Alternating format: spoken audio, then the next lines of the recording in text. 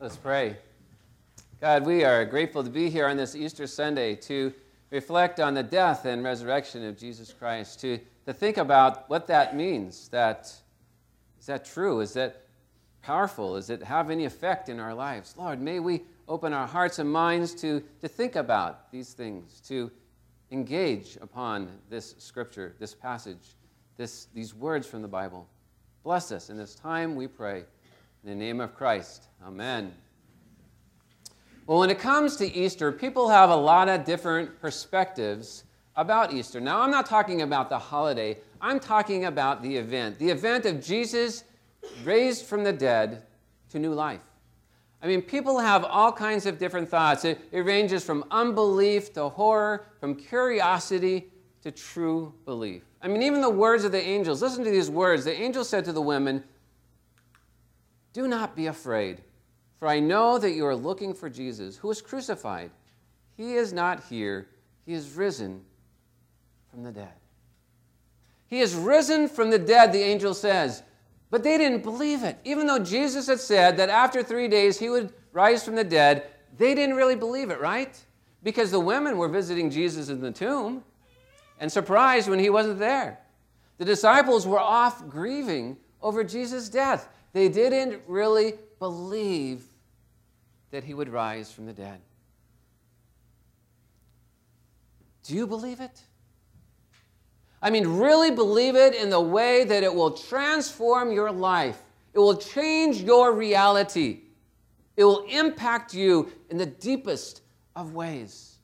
This morning, that's what I want to talk about. I want to talk about us really understanding and believing this truth and really seeing the difference that it makes for our lives when we truly believe it. As I said before, there are many who have different thoughts about the resurrection. Some people have unbelief when it comes to Jesus being raised from the dead. They treat the resurrection like a fictional story. I mean, once you die, you die, right? And that's the end of it. So the story of someone being raised from the dead, that has to be a fictional story, right? You might remember, if you're old enough, this show, The Twilight Zone, a number of years ago, in the 70s, right? Maybe into the 80s a little bit. But it's a classic show, and if you go to California Adventure, well, I guess they don't have that ride anymore, do they? They got rid of Twilight Zone and the California Adventure. For a long time, they had that ride. So up to a couple years ago, if you went to California Adventure, you rode a ride called, what was it called? Tower Terror, right. But it had to do with the Twilight Zone. Anyway, each week on this show, the picture there, the man, his name's Rod Serling, he would come out and he would he would set up the show for that day. And then he would always close with these words: "As we travel into another dimension known as the Twilight Zone," right? And then the show would take us to this other dimension, and we would encounter things that we would never encounter in this world. Things that were other dimensional. It would cause us to face our fears and to think about other kinds of things. But the truth is that the show was not real. It didn't really happen. It was just make-believe. This is what a lot of people think about the resurrection. It wasn't real. It was just make-believe. It didn't happen. Something like that could never happen in our world. Death is final and cannot be changed. Right? I mean, even Scripture seems to support that. Whenever you see yellow, I encourage you, please read with me the yellow parts. So Genesis 3:19 says, "By the sweat of your brow you will eat your food until you return to the ground." Speaking of death. "Since from it you were taken, for dust you are, and to dust you will return." God is speaking to Adam and Eve. Or actually to Adam in this particular case. Talking about how when he dies, he'll return into the ground. We also have Ecclesiastes 3:1-2. "There's a time for everything and a season for every activity under the heavens. A time to be born and a time to die." Hebrews 9:27. "Just as people are destined to die once, and after that to face judgment." So if Scripture teaches this, then how could we believe that Jesus was raised from the dead? That's a challenge for a lot of people. To believe this would mean that we would have to go into a real twilight zone. We would have to go into a dimension apart from our own. And to do this, we need to follow the thinking and the teaching of Jesus, who often spoke otherworldly, other dimensions, it sounds like, when he teaches. I mean, he says in John 18:36, "My kingdom is not of this world. If it were, my servants would fight to prevent my arrest by the Jewish leaders.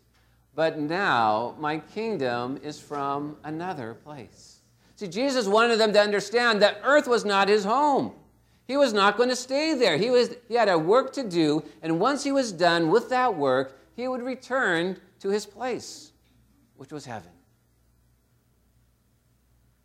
And then Luke 7:21-23. At that very time, Jesus cured many who had diseases, sicknesses, and evil spirits, and gave sight to many who were blind. So he replied to the messengers, "Go back and report to John what you have seen and heard. The blind receive sight, the lame walk, those who have leprosy are cleansed, the deaf hear, the dead are raised, and the good news is proclaimed to the poor. Blessed is anyone who does not stumble on account of me." So Jesus is talking about all the works that he will do while he is there. And one of those things he talks about is raising the dead.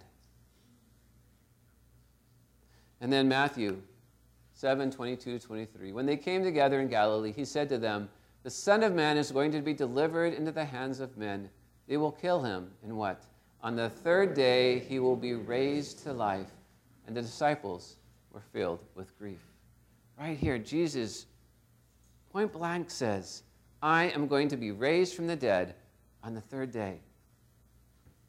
So the question is, do you believe it? And there's many who do not believe it. He is raised from the dead, we are told, from a power beyond this world, the power of God, the power that is beyond any power that we could know or understand fully. But along with that, another response people have is that of horror. I mean, how could a father allow his son to die?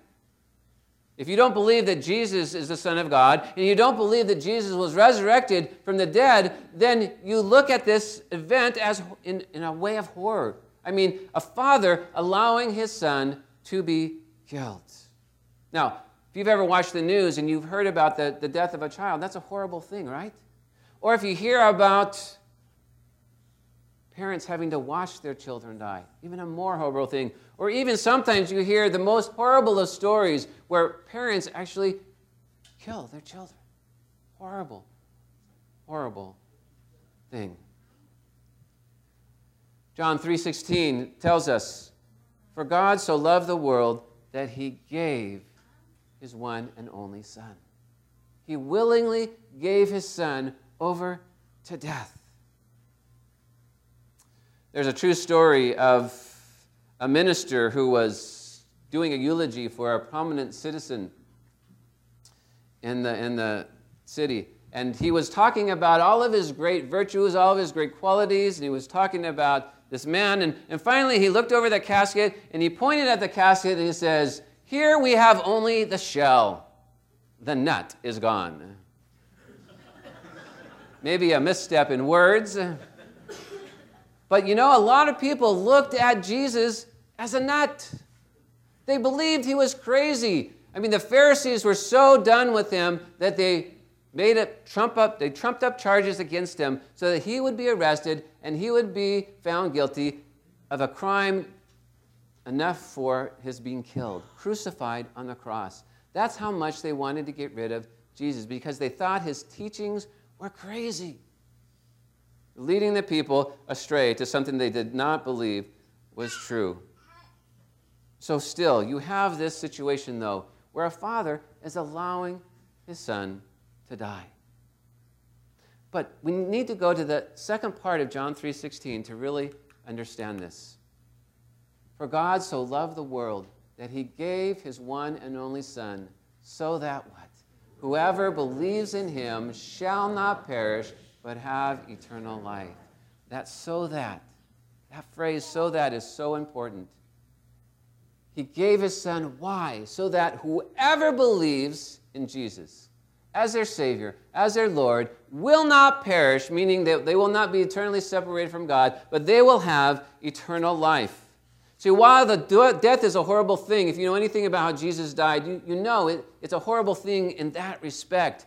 But in the midst of all that, it would have been a more horrible thing had God allowed us to stay in our sin and to be eternally separated from His love, from His presence, from His goodness. It would have been a horrible thing for us not to experience the hope that God gives us in life. It would have been a horrible thing for God to allow our sin to disconnect us while we're here on this earth, having to live this life without the presence of power of God in our life. It would have been a more horrible thing for God to not have died on the cross than for Him to have died on the cross. And that's how much God loves us, so that whoever believes in Him shall not perish, but have eternal life. Jesus' death and subsequent resurrection keeps these horrible things from occurring. Still, others believe that Christianity is not true and will not last. The French philosopher Voltaire said this: "The Bible and Christianity will pass within 100 years." Voltaire died in 1778, and still Christianity goes on. And then you had Friedrich Nietzsche in 1882 who said, "God is dead." I mean, the scientific revolution burst upon the scene, and he believed that Christianity was doomed. These people truly believe this, and yet Christianity continues on. Over the years, people have tried to bury Christianity, replace Christianity, exchange Christianity for another belief. Many have thrown away their Christian beliefs to follow some other teaching. But God's word says this, Isaiah 55, 10-11. "As the rain and the snow come down from heaven, and do not return to it, without watering the earth and making it bud and flourish, so that it yields seed for the sower and bread for the eater, so is my word that goes out from my mouth. It will not return to me empty, but will accomplish what I desire and achieve the purpose for which I sent." It is said that 33% of the world is Christian. The next closest religion is 21% Islam. And now that may not sound like a great difference in terms of percentage, but in the amount of people, it is a difference of 2.1 billion people. Christianity is by far the strongest religion that is followed. So how can we explain this? How can we show that Christianity is not a passing fancy? I mean, it's really astounding. Think about Jesus. He was a lowly peasant.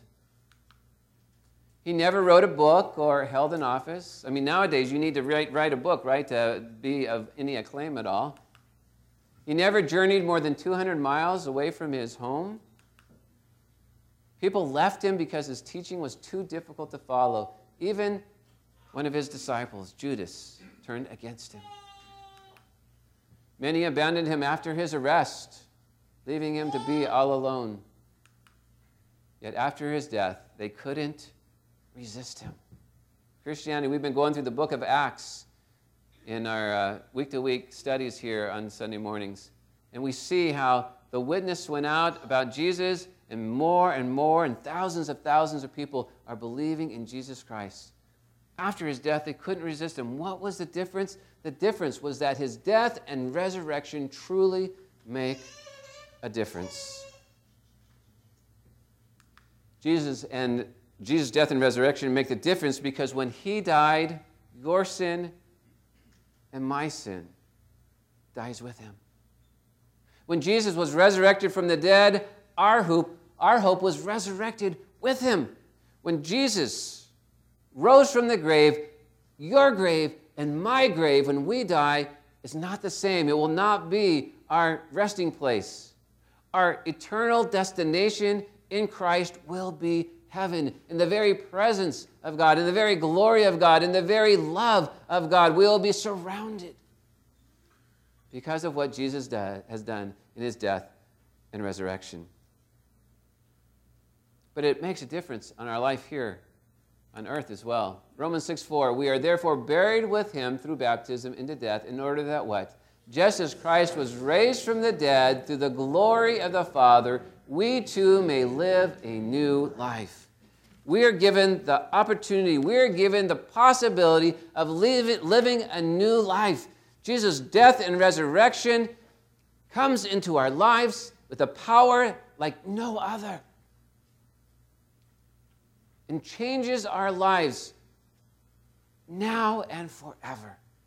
When we commit ourselves to Jesus Christ, we live a better life than we could ever live without Jesus.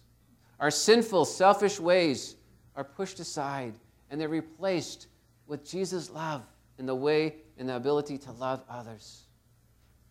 We live a new, transformed kind of life, more ethical, more honest, more kind, more loving. We are able to overcome life's hardships more easily because of the power of the resurrection working in our lives. When we do something that we know we shouldn't do in Christ, we are moved to that place where it bothers us so much that we seek to change the way we live, the way we behave. Without Christ, you see people, they'll do wrong things all the time, won't bother them at all. They'll be unloving, uncaring, unkind. They'll be selfish. It doesn't bother them at all. But in Christ, you realize, wait a minute, that's not the way to live. That's not a purposeful and meaningful life to live. When King Herod heard that Jesus had been born, he said these words, "Kill him, there is room for only one king." And that is true, there is room for only one king. But that king is Jesus Christ. And we need to allow Jesus to be that king, that Lord of our lives, to guide us and govern us and show us the way and give us the strength to do better. There's an article that was printed in the Journal of Sucker Theory. It's from Bell Laboratories, and it was titled "A Light in the Dark." And I'd like to read a portion of that article for you, give you some notes that goes with it. For years, it has been believed that electric light bulbs emitted light. However, recent information from Bell Labs has proven otherwise. Electric bulbs don't emit light, they suck dark. Thus, they now call these bulbs dark suckers. The basis of the dark sucker theory is that electric bulbs suck dark. Take, for example, the dark suckers in a room where the light is turned on. There is less dark right next to the lights than there is elsewhere. The larger the dark sucker, the greater the capacity to suck dark. As with all things, dark suckers don't last forever. Once they are full of dark, they can no longer suck. This is proven by the black spot on a full dark sucker. A new candle has a white wick. You will notice after the first use, the wick turns black, representing all the dark which has been sucked into it. Dark is also heavier than light. If you swim deeper and deeper, you'll notice it gets darker and darker. When you reach a depth of approximately 50 feet, you are in total darkness. This is because dark sinks to the bottom of the lake and the lighter light floats to the top. The conclusion Bell Labs has made is that dark suckers make all our lives much easier. So the next time you look at an electric bulb, remember that it is indeed a dark sucker. Now I read this for you, and I say, is that true? Is that true? And the answer is no, that's preposterous. What I read for you is not true in any way. Now, you might have wondered if it was true because I used the word Bell Labs, and I said it was an article that was written, and I talked about the darkness around the light bulb, right, and the dark spot on the candle, and I used some things that maybe kind of said, that, I know, yeah, wick does turn black, and, it is dark in the deep ocean, and so you use these little bits of truth, and you weave it in, and then people maybe believe it. See, this is what happens if we're not careful with our Christian faith, right? What happens is that we hear some truth, or somebody saying that this is a truth, and they start to teach this, and people start to believe it because they don't look at it or filter it through the Word of God, through the truth that does exist. And so people can be led astray by false teaching because it sounds true. They weave it in a way that sounds true, or maybe they put a little bit of truth in it and then a lot of false into it, and people are led astray and believe things other than Christianity.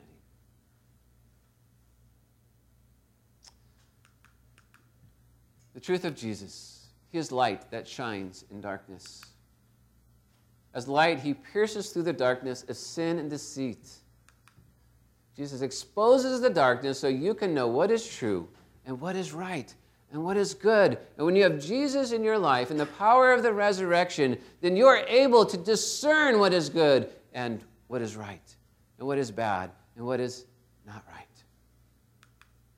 Jesus takes away the sin and the darkness from you and removes it from your life so that it has no power in your life anymore. The stone of the tomb represents the truth of the Bible. Jesus came to die for our sins, but he was also raised from the dead, and he continues to live in heaven as our living Lord. The tomb is empty. He is our living Lord, and as our living Lord, he gives us life. He gives us light. He gives us truth. He gives us understanding. And so I pray that as we think about Jesus, as we think about Easter, as we think about the resurrection, that maybe you will understand a little bit more that Jesus' death was a needed thing so that the penalty of our sins could be paid for. And then he was raised for the dead, and that is a truth that can be proven. And in his resurrection, he is alive in heaven as our Savior and our Lord, watching over us, caring for us, guiding us, and strengthening us. And I pray that you know Jesus Christ as your Savior and as your Lord. And if you don't, I would very much like to talk to you more about this, because I believe this is the one and most important decision that you could ever make in your life. Saying yes to Jesus and letting him change and transform your life to give you purpose here on this earth and eternal hope in heaven. Let us pray.